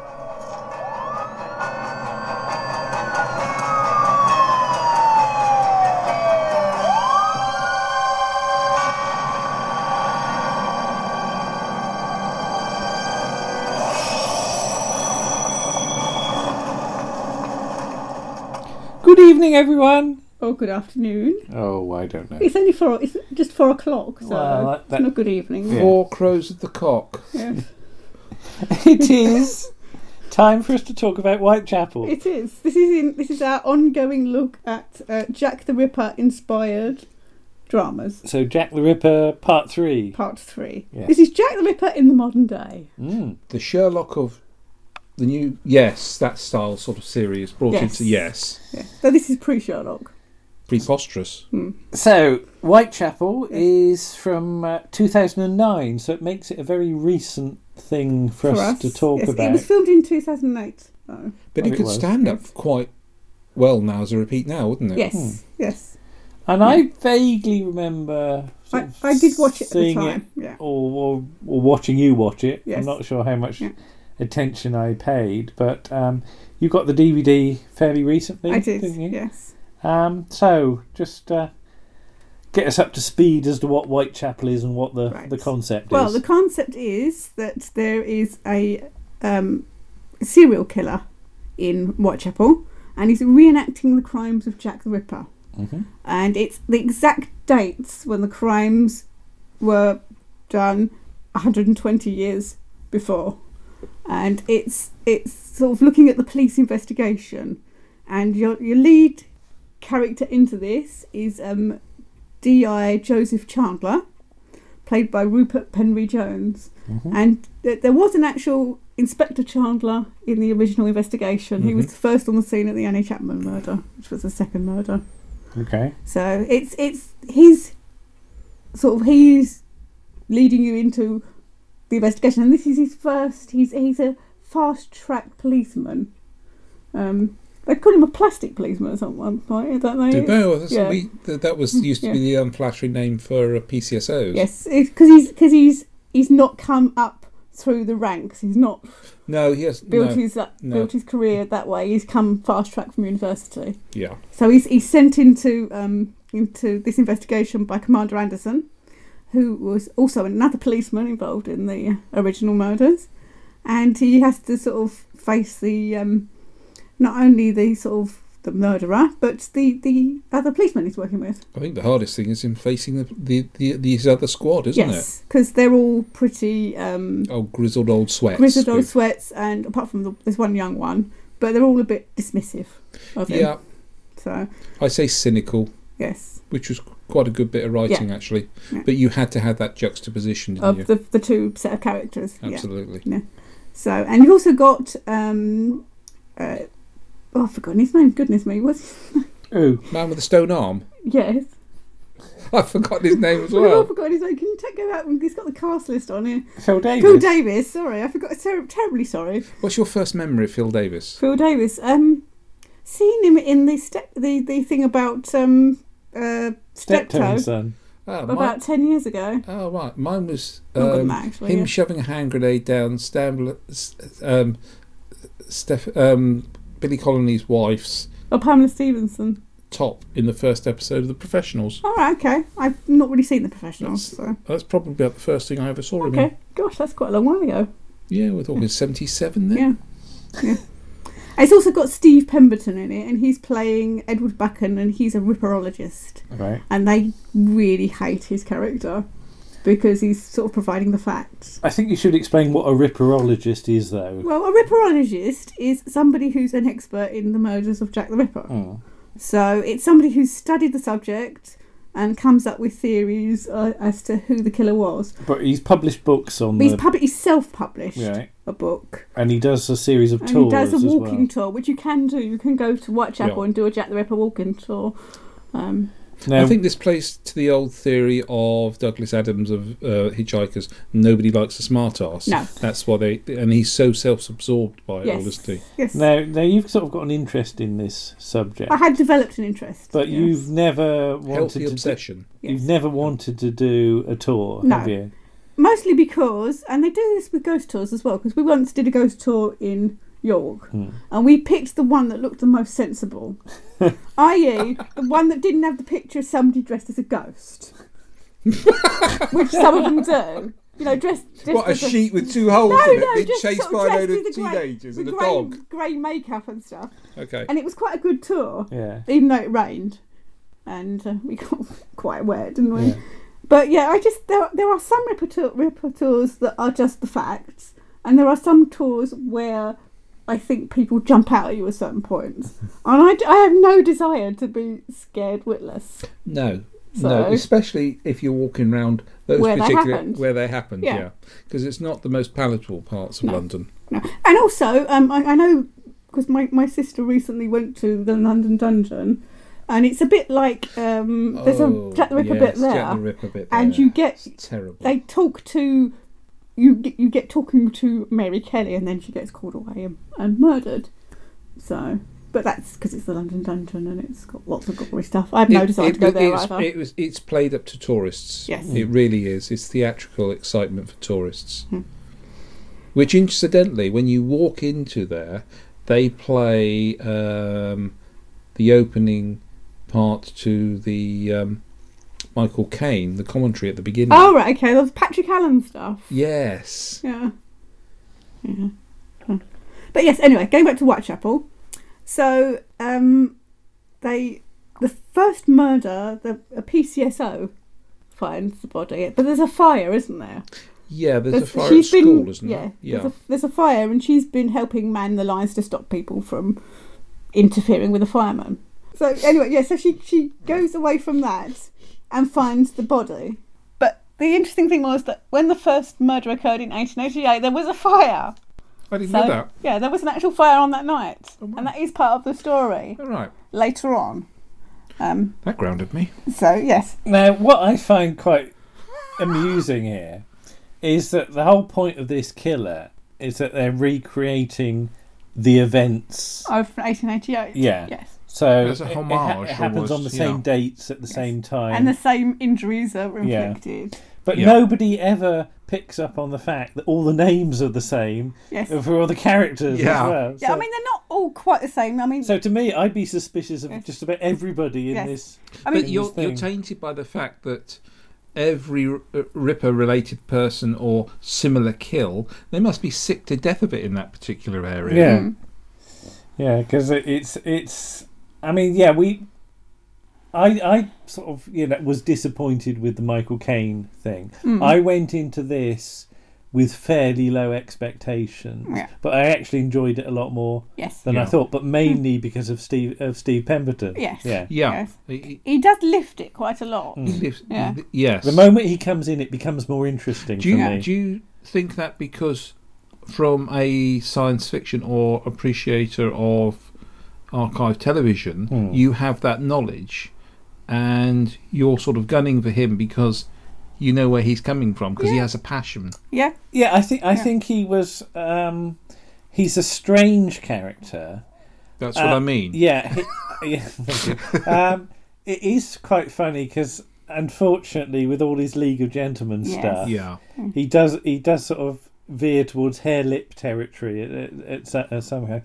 But it just made it so that this didn't take itself too seriously. No. Which, because you've said about some sort of directorial touches, you keep getting sort of flashy direction, don't you? You get this nice recurring motive of you get the killer in long shot in shadow, which is quite nice. Yeah. But you also get lots of shots of London and buildings with the camera whipping past quite quickly. So it's a little bit sound blurred. effects and things like that. Which is a little bit annoying, but unfortunately that is a feature of television. But is that in the these comparison of the two times of sedate Victorian London compared to fast-moving That's probably life what now? they're trying to do. But it I do doesn't just quite find it a reach little bit does it? annoying. Yeah. But it is very well directed. Oh yes, absolutely. It's yeah, very well there's cut. There's a lot of effort been put into it. Yeah.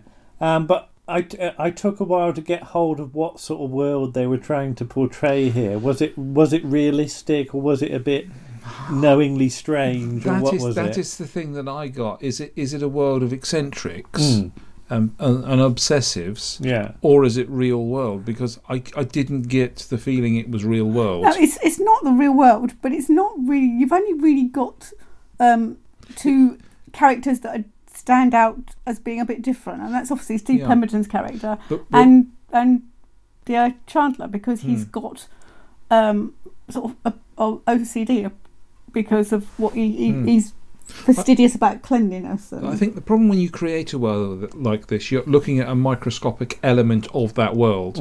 You're not looking. You can't look at the whole picture because you just do not have time. No. And don't have scope, because the series could go on forever if you're looking at the world working around it. So when you look at it, you have to look at it as an isolated point of view, don't you? Yeah.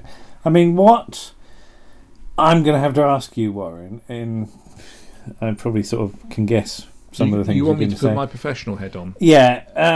Okay. That better? Yeah. So he comes in to lead this team. Okay. And clearly they're a bit resentful of him coming into this position, because of course they've got the experience of dealing with this sort of stuff and he hasn't, and then he comes in and tells them, you're doing it wrong, your desks are a mess, why aren't you wearing ties, and things like that. So whose side are you on at this point? Right, I'd be on his side, because you've got to be professional. You've got to be focused. However, I don't understand who his team are, and I mean this on who are they? Are they regional CID or are they the murder squad? Yeah, that's never clarified. If they're the murder squad, I'm sorry, there's only 5 of them. Right, that's not enough. Where's the rest of them? Where's the coordinating sergeant who's bringing in the information? They're filing it, putting it on the Holmes computer system to cross-reference it. There's none of that. In fact, there's very little computer work there at all. It appears in the office. Yes, it does seem it's as very though, sparse 1970s as type. though they don't have the knowledge or resources for what they're being asked to do. And it's a major investigation, but yet anybody can walk in through their door. Major investigations, you've got them in sealed rooms, nobody can interfere with evidence. But I get where his character is coming from. The bit that I do find a pain in the backside is that you have a simplistic manual for a murder investigation, and he sat there and he's reading it. And I'm thinking, I'm sorry, that it won't be one manual. No. There's various levels of investigation and process. But I get where he's coming from, because he needs a professional team who are focused, who are going to take the matter seriously, and he knows if he gives them something to do, that they will damn well do it. But if you've got there's frivolity in all jobs that we do. We're not saying people don't relax, but you've got to be focused. You've got to look professional. If you're going out and ask a member of the public about a murder and you look like a sack of spuds, it's not going to look good, is it? You're not going to have much confidence in your team. And the moment you throw Steve Pemberton's character into this, what would you take any notice of him? Would you let him in the building? Would you give him house room? What would you do in that situation? He would be nowhere further than the interview room, and it will be thank you very much indeed. He wouldn't have been reading his book. He'd have given it to one of the DCs to read his book and look through his book, and his DC would have come back to him and said he knows far too much that is good for him. Yeah. He will be our number one suspect. Then you will be setting up a trail about who is he, what is his lifestyle, what's his motivations, etc. And they don't do that till very late on. They don't do that till episode 3. No, he should be a key suspect as soon as he identifies himself and gives away information. As soon as he's giving information about what the crime scene was then in Victoria in terms of what the crime scene is now, and he's comparing the two, and they're almost, the victim's injuries, you should be saying he knows far, far too much. They should be observing him, they should be following him. Now, you have the interesting thing where they make the prediction that there's going to be a murder on this night. On the 8th of September. Is this the one in... the Hanbury Street one? Yeah. So they've got, sort of people on the scene, and it still happens. Yeah. Because they're all going, well, it hasn't happened yet. We might as well all go home, basically. But they're all down Brick Lane, aren't they? Yeah. It doesn't happen. That murder didn't happen till about 4 or 5 o'clock in the morning. That's right. People were going to work, weren't they? Yeah. The murderer took one hell of a chance because it was getting light. So this is what makes me think it was a hospital employee, and this is the thing that you were saying to me last time, that there are glaring, obvious footpaths towards who the signposting is towards the suspect. Well, it's a shift worker. Yeah. The varying times indicate a shift worker. Yeah, when things happen is important. Yeah, that's the thing. But nobody actually goes, it's a shift worker, because there's no logical pattern to when these things happen.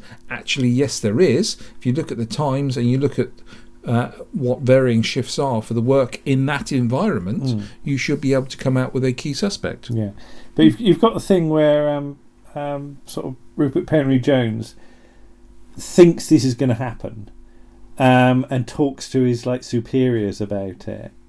But of course they can't. They're not going to act on sort of no information, basically. And then they say, well, this, if you were right, this conversation didn't happen as well. So it's like everybody's covering their arse, basically, isn't it? There's a lot of arse covering, and it is at the end of the day, they don't want anything to. The higher echelons do not want anything to do with it. It is a small little job for him to deal with, as far as they see. And they can move on to the next. Let's move on to your next development task, because you're my protege and I'm looking after you. But yeah, I do like. That's the thing. I like Phil Davis. Yeah, I like Phil Davis' character. I always like Phil Davis in things anyway. So yeah, I am. It's him and Steve Pemberton that I think are the two characters I tend to focus on in this.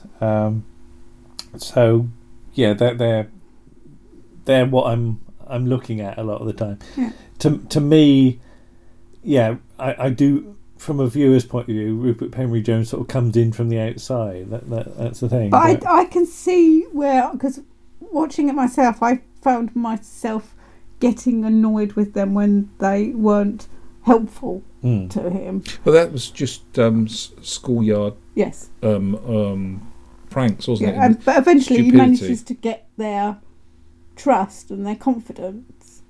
So he works his way into being trusted by them. Yeah, I mean this is three parts. Well, no, he does. Yeah, trusted, but at arm's length, because there is.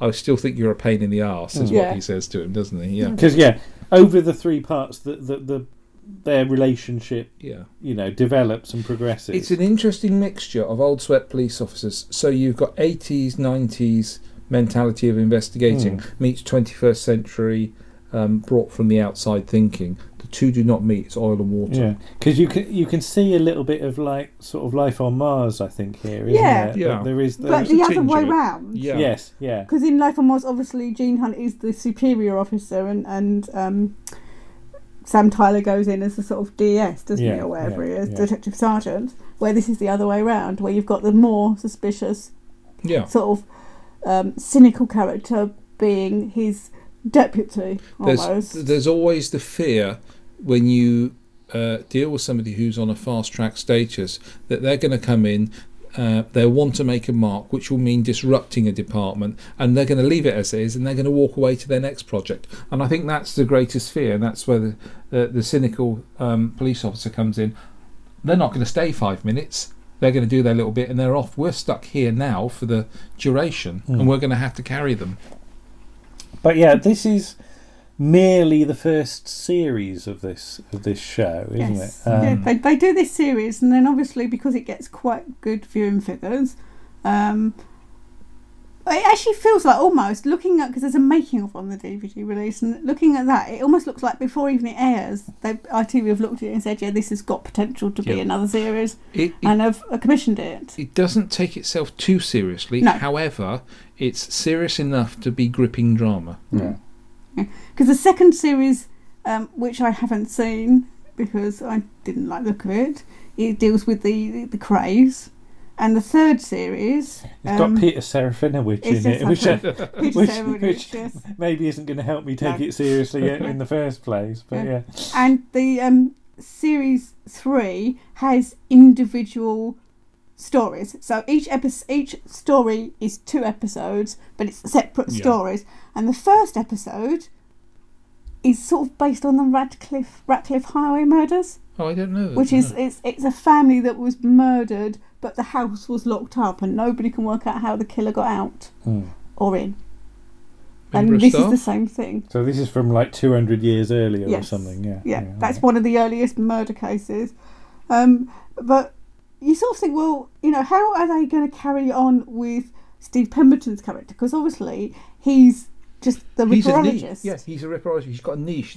He can't go outside the confines. What they do is then make him an expert in all historical crimes. Yeah. So it's a bit of a stretch, but it sort of works. And in series 3, they actually bring him into the police station to archive the files. But that makes him almost a Spock character, where his science knowledge is unbounding. So can you really get a handle on realism through that? And of course there is a series 4, and I don't think I saw series 4, so but it is on Netflix, so I might go have a look. Okay. I enjoyed season 1 immensely. Yes. Although taking my professional head off, I can watch it as a wonderful piece of drama. Mm-hmm. Watching it with my professional head on, it drives me bonkers. but that's artistic license of any drama. But that's like me about sciencey things. Yeah. That yes, you can get science dreadfully wrong, and I will notice it, but it doesn't necessarily spoil my enjoyment of a show. So I like Ripper, so I went in with an open mind, and I quite enjoyed it. I loved the ending. Yes, I did like the ending, and that was that could have been so badly staged and badly delivered, but I don't think it was. And did you notice the visual clue as to who the murderer was? Which I didn't until we watched the making and went, it's not right, okay. It's not don't you tell me afterwards. We don't want to spoil it, but But yes, that last shot is good, though I did read on an internet forum somewhere that there should have been somebody else in that shot as well, just to make it better. Right. And I will tell you about that after we finish recording. Yeah. But yeah, we'll keep the secrets in case you do want to watch it. And I enjoyed it, so I'd say it's certainly worth a look. It is. It's got interesting characters in it, and there is a link between this and the ITV Jack the Ripper, which we did on the last issue, which is Christopher Fulford, who's in both. Yes. All right. And he's playing a policeman in both. Oh, there you go. So he's a PC in the ITV one, the 1998 one, and he's a detective constable in this, and he gets chucked off the team for selling his story to the press. Yeah. Okay. Gets made into a PC again. That's right. So it gets back full circle. So he could almost be the same that character's grandson. Our great grandson. That game. Yeah, if you really wanted to. Okay. Yes. Well, thank you, boys and girls. Yes. And are we going to do any more Jack the Ripper We things might do in the them, but there's a future? couple more There's things some that we possible can things do. to do, aren't there? Yes. They will be a bit more out there. I yes. think they're a bit Well, less of a connection. One but of them is very out there. yeah, but there's Yes. at least there's There's at least one more thing, and obviously mentions as well. 'Cause, Yeah. you even get a mention of Jack the Okay. Ripper in Doctor Who. So I don't know quite when we'll return to it, whether Yes. we'll do it in the next issue or later. But we will. We will. Yes. We will certainly come back in a vague sort of way. Mhm. Okay. Okay. All right. Bye-bye. Bye.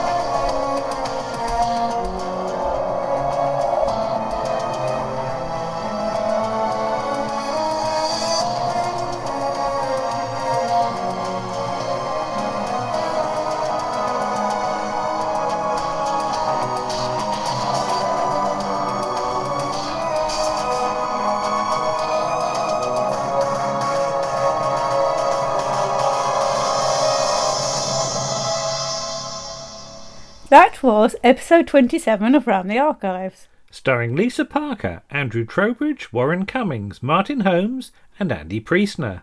On the musical side, you heard Dan Tate and Paul Chandler. The script for Whitechapel was by Ben Court and Caroline Ip. And the producer was Marcus Wilson.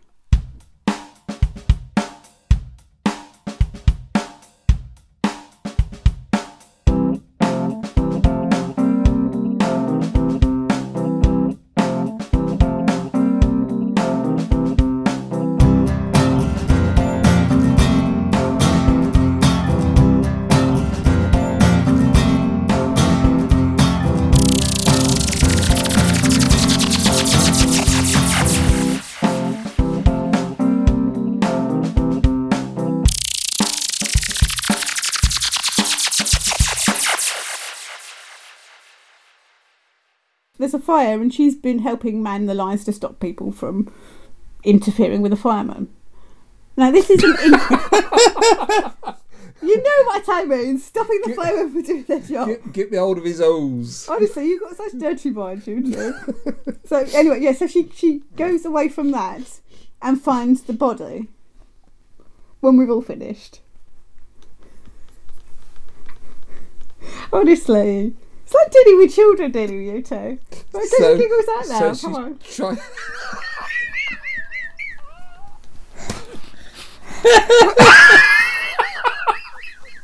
Okay, we're ready. Alright. Everybody ready? Yep. Good.